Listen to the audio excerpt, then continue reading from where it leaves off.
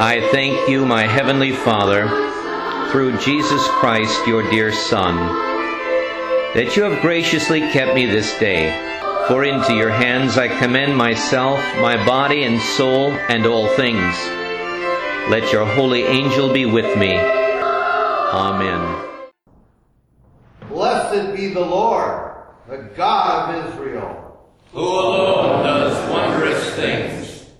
Give the King your justice, O God, and your righteousness to the royal Son. May he judge your people with righteousness, and your poor with justice. Let the mountains bear prosperity for the people, and the hills in righteousness. May he defend the cause of the poor of the people, give deliverance to the children of the needy, and crush the oppressor. May they fear you while the sun endures, and as long as the moon throughout all generations. May he be like rain that falls on the mown grass, like showers that water the earth. In his days may the righteous flourish, and peace abound till the moon be no more. May he have dominion from sea to sea, and from the river to the ends of the earth. May desert tribes bow down before him, and his enemies lick the dust. May the kings of Tarshish and of the coastlands render him tribute. May the kings of Sheba and Seba bring gifts. May all kings fall down before him. All nations serve him. Glory be to the Father, and to the Son, and to the Holy Spirit, as it was in the beginning, is now, and will be forever. Amen. Blessed be the Lord, the God of Israel, who alone does wondrous things. We stand out of respect for the Holy Gospel according to St. Matthew, the 2nd chapter. Now after Jesus was born in Bethlehem of Judea in the days of Herod the king, behold, wise men from the east came to Jerusalem, saying, Where is he who has been born King of the Jews? For we saw his star when it rose, and have come to worship him. When Herod the king heard this, he was troubled, and all Jerusalem with him. And assembling all the chief priests and scribes of the people, he inquired of them where the Christ was to be born. They told him, In Bethlehem of Judea, for so it is written by the prophet, And you, O Bethlehem, in the land of Judah, are by no means least among the rulers of Judah, for from you shall come a ruler who will shepherd my people Israel. Then Herod summoned the wise men secretly, and ascertained from them what time the star had appeared. And he sent them to Bethlehem, saying, Go and search diligently for the child, and when you have found him, bring me word that I too may come and worship him. After listening to the king, they went on their way. And behold, the star that they had seen when it rose went before them until it came to rest over the place where the child was. When they saw the star, they rejoiced exceedingly with great joy. And going into the house, they saw the child with Mary his mother, and they fell down and worshipped him. Then, opening their treasures, they offered him gifts, gold and frankincense and myrrh. And being warned in a dream not to return to Herod, they departed to their own country by another way. The Gospel of the Lord. Arise, shine, for your light has come, and the glory of the Lord has risen upon you. And nations shall come to your light, and kings to the brightness of your rising. And the glory of the Lord has risen upon you.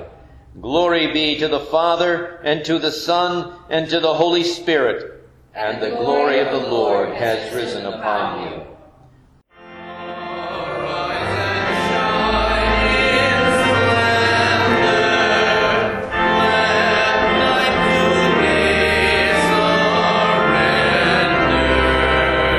Your light is growing near, above the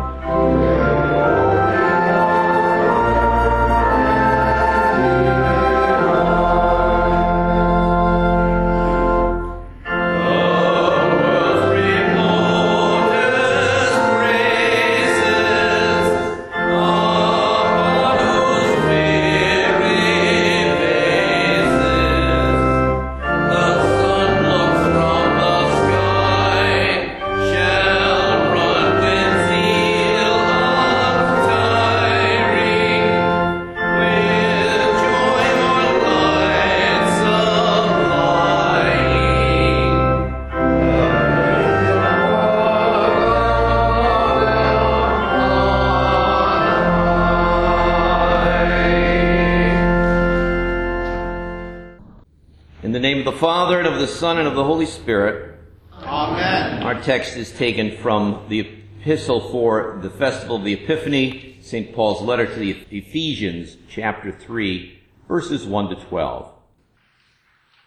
For this reason, I, Paul, a prisoner for Christ Jesus, on behalf of you Gentiles, assuming that you have heard of the stewardship of God's grace that was given to me for you, how the mystery was made known to me by revelation, as I have written briefly. When you read this, you can perceive my insight into the mystery of Christ, which was not made known to the sons of men in other generations, as it has now been revealed to his holy apostles and prophets by the Spirit. This mystery is that the Gentiles are fellow heirs, members of the same body, and partakers of the promise of Christ Jesus through the gospel. Of this gospel I was made a minister according to the gift of God's grace, which was given me by the working of his power. To me, though I am the very least of all the saints, this grace was given to preach to the Gentiles the unsearchable riches of Christ, and to bring to light for everyone what is the plan of the mystery hidden for ages in God, who created all things, so that through the church the manifold wisdom of God might now be made known to the rulers and authorities in the heavenly places. This was according to the eternal purpose that he has realized in Christ Jesus our Lord, in whom we have boldness and access with confidence through our faith in him. This is our text. Have you had an epiphany? The word epiphany means a manifestation of God, and we use it to mean someone who's had a sudden insight that changes everything. The word was first used by kings, successors to Alexander the Great, who claimed to be God's gift to humankind.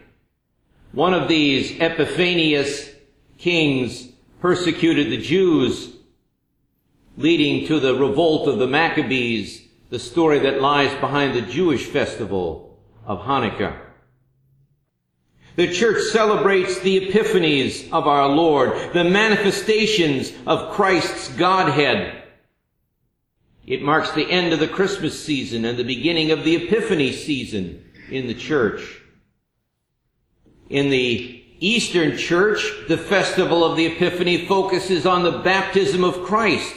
For there the Father was revealed speaking to the Son receiving the baptism, and the Holy Spirit coming upon him in the form of a dove. The entire three persons of the Trinity were manifested. This is sometimes called a theophany. And we in the Western Church observe this on the Sunday following the Epiphany.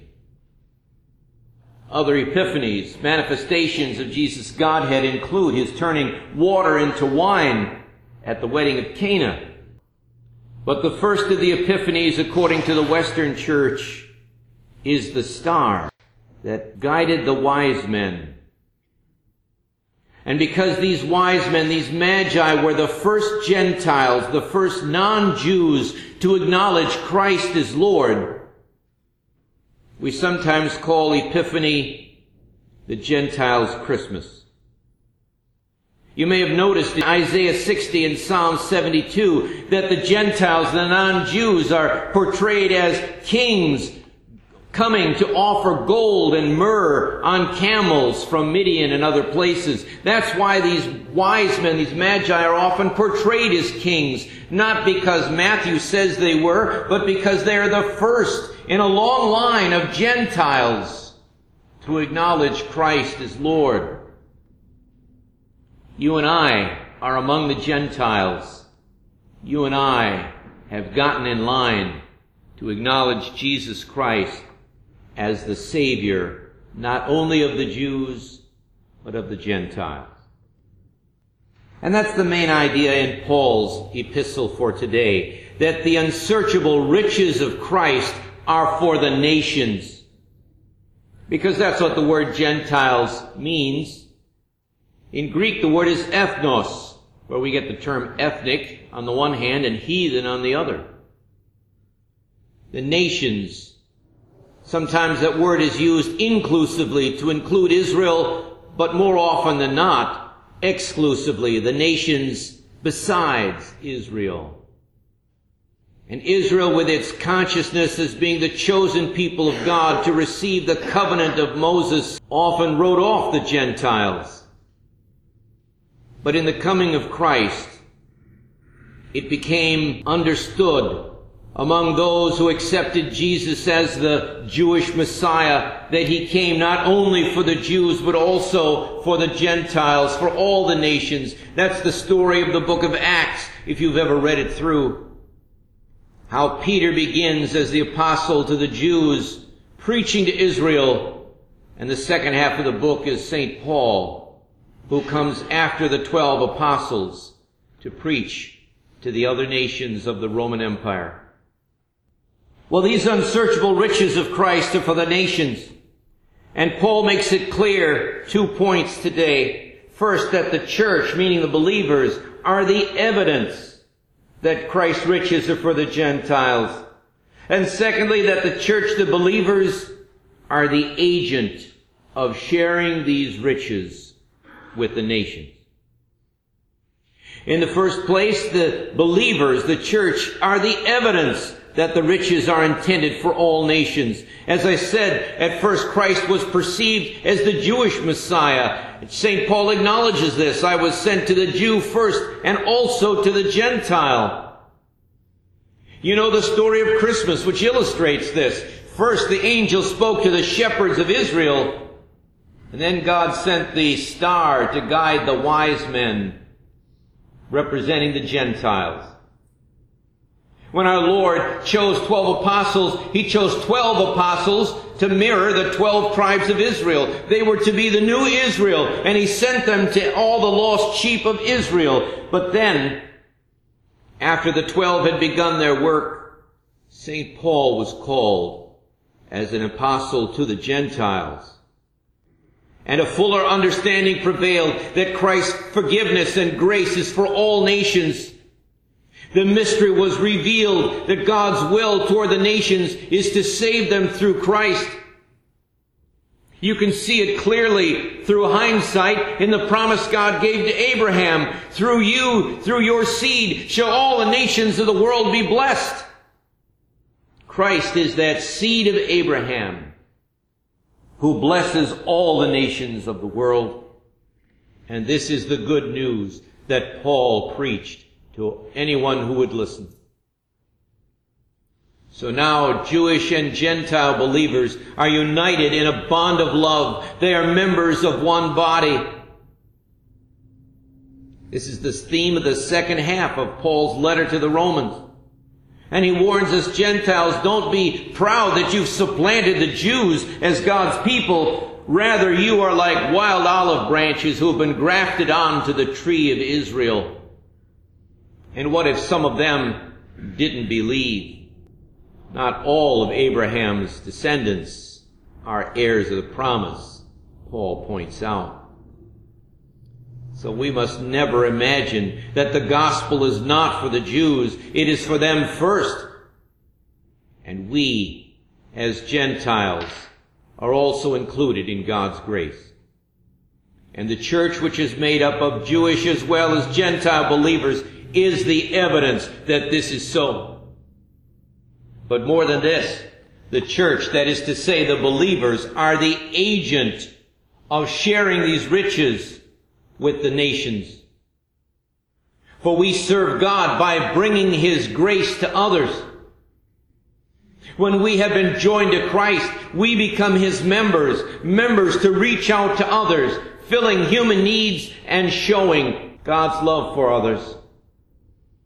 We do this first off as models, how we live our lives and how we treat others. That's why how we conduct our lives is so important to Christians. For how we act, how we give, where we put our time and interest shows whether Christ is Lord for us or not.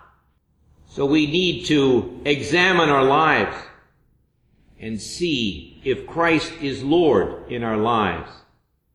Now, this doesn't mean that we have to be conspicuously different as some of the holiness bodies maintain. It's not that we are not allowed to be interested in football or television, but is Christ Lord? If we're more excited about football or television than we are about the Lord, then something is wrong. We are not, in fact, Christ's people. Not if we worship the television or the football team and give them more time and attention, more love and concern than we do our Savior and His mission.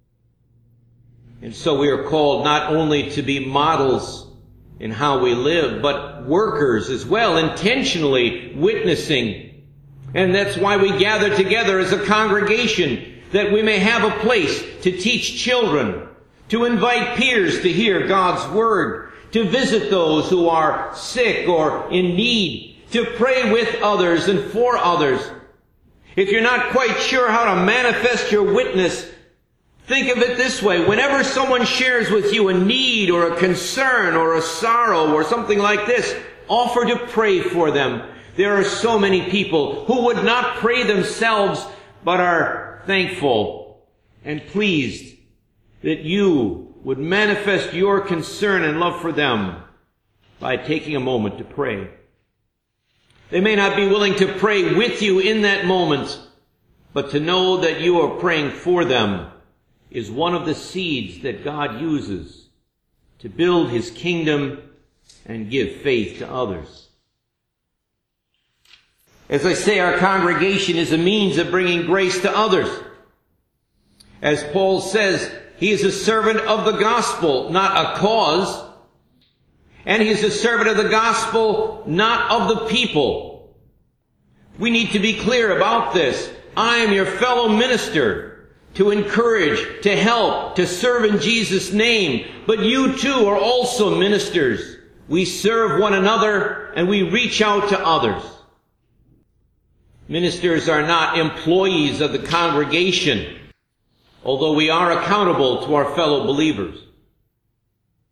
I, as your minister, am accountable to you, for you, through your offerings to the Lord, provide support and enable me to do ministry on your behalf in this community. And I am, of course, accountable to you for my work on your behalf. But this as fellow ministers in the church of God. And therefore, every congregational activity must be viewed in light of our mission. Now, we, a couple of years ago, agreed on a mission statement, and here it is.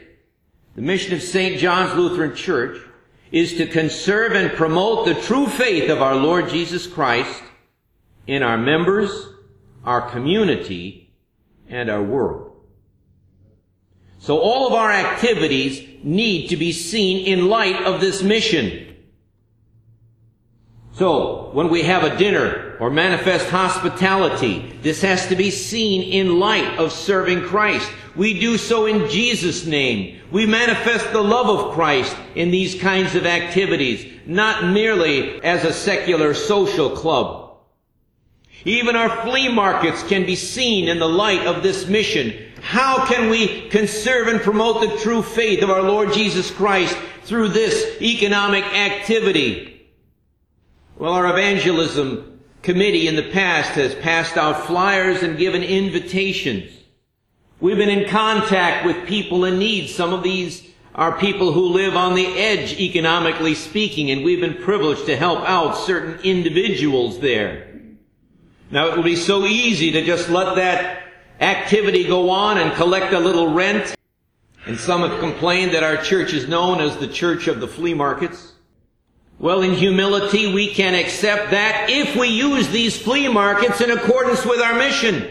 If we can manifest the love of Christ through the way we treat the strangers who come onto our campus and give them that invitation. That takes effort on our part, but effort inspired by the Holy Spirit.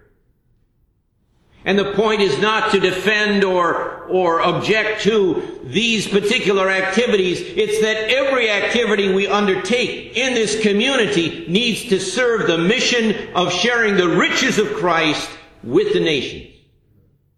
That's why we are affiliated with the Lutheran Church Missouri Synod, other congregations and schools that share our understanding of the faith and our commitment to our Lord. So we work with other congregations to maintain ministries of human care, of education, and especially theological education, and missions, the outreach of the gospel to others, through our Michigan district to other communities in Michigan, through our Lutheran Church Missouri Synod to other nations throughout the world, through mission societies like the Lutheran Heritage Foundation, about which we will hear on the last Sunday of January from Pastor Marshall. We are able to help support and promote the true faith among developing cultures and nations and churches on many continents. Our synod and district help us bring God's grace in Christ to the world outside of Michigan, and we make this our own through our prayers, through our offerings, through our understanding that the unsearchable riches of Christ are not for us alone, but are for the nations. We call this aspect of the Christian life stewardship, the stewardship of God's grace. And as we begin the new year, it is well to ask ourselves, what are we going to do with God's grace? The wise men traveled through many nations and brought precious gifts to present to the Christ. That's how they made use of the insight and grace that was given to them. But then they had an epiphany. Well, Christ is manifest to you through the words of the gospel, that God has in store for you an eternal life through Jesus Christ. And that is to change and give meaning and direction to your present life. May God guide all of us by the star of His grace in the year ahead, that we may share the unsearchable riches of Christ with others. Amen. Amen. And may that peace of God that surpasses understanding keep our hearts and minds through Christ Jesus our Lord. Amen. Amen.